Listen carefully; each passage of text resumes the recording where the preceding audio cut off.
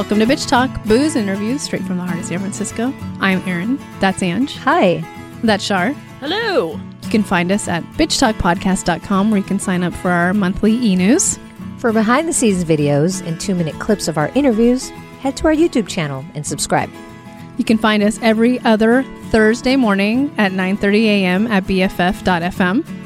And if you like what you hear, rate and subscribe wherever you listen to podcasts. For the love of God, do it. It really helps.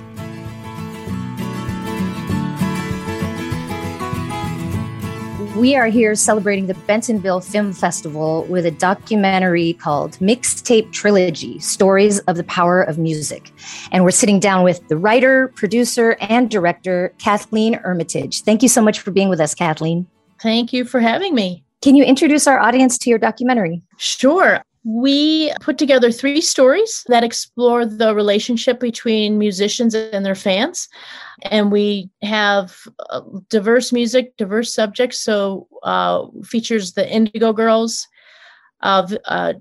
jazz artist. He's based in Harlem. His name's Vijay Iyer. And Talib Kweli, the hip hop artist. It is such a diverse stories that you're telling. I do want to know and want to ask the obvious question. How did you find these people? Because the stories they're magical, actually. Wow. Thank you. Yeah, we think they're kind of magical too. I watched it again just last night. I haven't gotten tired of it yet. That's a good sign. Good thing. So I, like I said, I wanted to have diverse subjects in the film, and I wanted to have people that, challenged me in different ways, not just their music, but their ideas. And I first came across Mike Ford, the hip hop architect, actually, who's not a musician. I found his story compelling, and he lives in Madison, Wisconsin. I'm in Denver, and he was out in the Denver area for a conference. And this was in 2018. I asked if I could meet him. We met outside the airport. So I said, I'd like you to be in my film. I'm not quite sure how I'm going to put this together yet. But his was such a compelling story. I wanted to, and he did challenge me in the first conversation that we had. Perfect. He's going to be in the film. And then the others, I had a list of artists that I was hoping that we could have in the film. And the kind of the criteria or the hope that I had was that we could have artists that were able to talk about the process of making their music, because not all music artists are that, interested in doing that. They like to keep the mystery kind of going. But that was something I was very interested in. I wanted to kind of look at that space in between that forms a relationship between the musician and a fan. So what's going on there? So that for me had everything to do with the inspiration for a piece of music, the not necessarily intention, but what got the process started. So that was one of the other criteria. So Indigo Girls was I was so happy that they agreed to be in our film. I ran up and down the hall yelling and, cheering when I learned they were going to be in it. Vijay Iyer has a very active Twitter feed, and I was also it's kind of an advocacy. And in addition to his music, which I was remotely familiar with, that got me more engaged. It's just a fascinating guy. And then Talib Kweli, so well respected and just such dense. I mean, I studied literature. So, for me, his work is poetry, and it has such a depth to it. So that's how we chose everyone. Garnet Cadogan, we did some research and learned a little bit more about some of the people that were, fans of Vijay for a while. And Garnet's story is just as compelling as all the others. It's funny how you talk about musicians wanting to keep their process a secret. Like, I hear the Indigo Girls process. That doesn't mean I can now write an Indigo Girls song. Like, come on. It's just not going to happen. Exactly. They're not giving away trade secrets. Exactly. But what I do love about this film is your portrayal of these fans, not as screaming, crying, fainting at these concerts, but they're sort of like equals or, partners. There's a partnership between the fan and the artist. So can you talk about this intention and how hard it was for you to make sure that came across? Yeah, thank you for noticing that. I think over the course of the filmmaking, I was exploring the relationship. So I'm following the subjects, right? They're taking me where the story needs to go. I didn't necessarily know, the depth of the relationship, or how in many cases the fans or admirers of the music are influencing the artist in some way. But there was one idea that I had. I don't know if you saw the Bruce Springsteen on Broadway, either in person or the film, but No. he kind of covers that half of the equation where he's speaking about sort of the stories of his life and how they inspired all these different pieces of music. And I was curious when I was watching that, like, what's on the other end of that? Because I see it more as a bit of a conversation.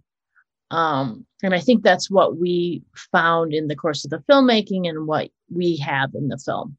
While I was watching this documentary, I'm just curious to know, because this feels like a setup for an episodic or a series. Is there, I know this is looking into the future, but do you think that there could be a possibility? Because the stories are probably endless. Oh, well, Erin, I would love that. That would be fantastic. I mean, it would be so much fun. And I've had many people say that. Many people have approached me and said, oh, this would be so great if you could, keep going. And I think there's I won't say an infinite number of stories, but I do think there's a lot of them. And as I was making this, it did make me curious about, I wonder if we could make more of these, or if we could find those little corners of the world where there's musicians that I don't even know about, that inspire people in other ways. I think there's a lot to mine there. Yeah, well, I hope. Yeah, I agree. And that was going to be one of my questions too. Do you have, but do you have some cutting room floor musicians that you reached out to for this one that you would love to maybe reach out to again in the future? We, none of the musicians ended up on the cutting room floor. We were really fortunate with the three that we have in the film. We didn't have to, move on to someone else or anything like that. Everything, we were pretty efficient in our filmmaking. Some of that had to do with the pandemic. We were actually a little bit short. We had 2 more shoots to go when everything kind of shut down. So I'm sure you've heard the story before, but, having to find creative ways to finish things. So we had, there wasn't a lot left on the cutting room floor in terms of the musicians. But we did have a lot of interviews, like with Vijay Iyer. We interviewed him several times. It took a little while to kind of get to the heart of things with each of them, because they're, meaning the fans, they're trusting us with their story. We want to be able to spend the time with them and find the things that really make it engaging and compelling and fun to watch for an audience. Yeah, I wanted to say I loved the eye to, at least for Dylan and for Mike, the social justice work that they're doing. And it feels like Garnett is also a part of that as well. It may be in a different way, but can you talk about those storylines as well? Yeah, thank you for noticing that too. We didn't want to hit anybody over the head with all that. I think everybody, for the most part, we were living in interesting times. Let's put it that way. And we felt that we had a responsibility, if it was there, to go there. So yes, each of the stories has a social justice kind of theme within it. And we weren't sure how much to spend on that. We did talk about it at the beginning of the filmmaking process, when we had the stories carved out, who the artists and who the fans were going to be. And then again, following the story, right? Finding the things that really moved people and inspired them. How many of us have listened to a piece of music and we have cried in the car, or have been inspired to do something of our own that maybe that we hadn't thought to do before, because the music artists moved us in such a way. I think all of these stories have that, and we tried to craft each one in a way so that we let that kind of shine through with each subject. And I mean, the artists too, in their work, whether it's their music or the use of social media, was We didn't go into it a lot in the film. Actually, I don't think we went into it at all, talking about how social media really moves people to make social change. That's definitely something that Vijay uses. And I found that compelling about him. I don't know how he does all of the things that he does.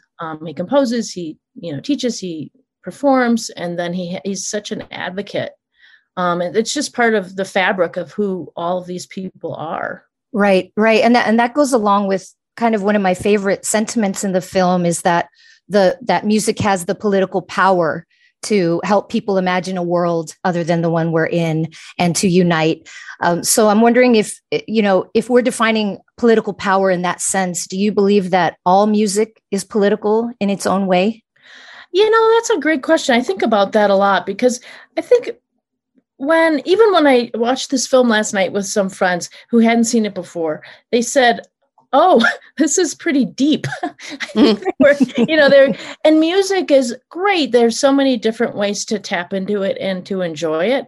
So I think that, having a great time, getting sort of that catharsis, dancing with your friends, all of that is another sort of political act. I think Vijay touches on that a little bit. There's something about that out of body experience in a way that can help you detach from maybe things that are overwhelming in your head. And then maybe that breaks something free in your spirit and you're able to go on and do more of what you're meant to do.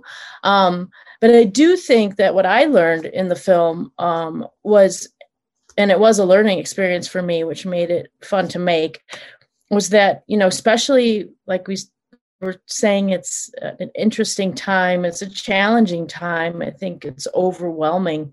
I know I found it so through the course of the pandemic. And even now, politically, I'm not quite sure how to process everything. I found that music brings people together. And that was the idea that actually started the project, which was, how does music connect people? The executive producer that I'm working with that's on this project to put this together, his name's Alan Cogan. And that was the kernel of the idea. How does music bring people together? In his mind, it had everything to do with, going to jazz clubs in the 40s and 50s and people coming together from different races and, classes or whatever, however you want to put it, that wouldn't ordinarily come together. And I think that is the power of music. I think that it's a lesson that, we can do so much more by coming together than by, the division and everybody going to their corners. Well, thank you so much, Kathleen, for reminding us that we are more unified than we think, and especially through music. We really enjoyed this documentary. We've been talking about Mixtape Trilogy, Stories of the Power of Music at the Bentonville Film Festival. And we've been sitting down with the writer, producer, and director, Kathleen Ermitage. You can catch the film at the festival and hopefully elsewhere in the future. Good luck and congratulations. Thank you so much. Thank you.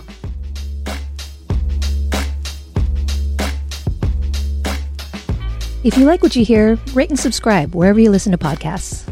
For more information about us, you can head to bitchtalkpodcast.com. This podcast is created, hosted, and executive produced by Aaron Lim. My co-host is Angela Tabora, aka Captain Party. The show's edited by producer Shar. We're powered by GoTo Productions.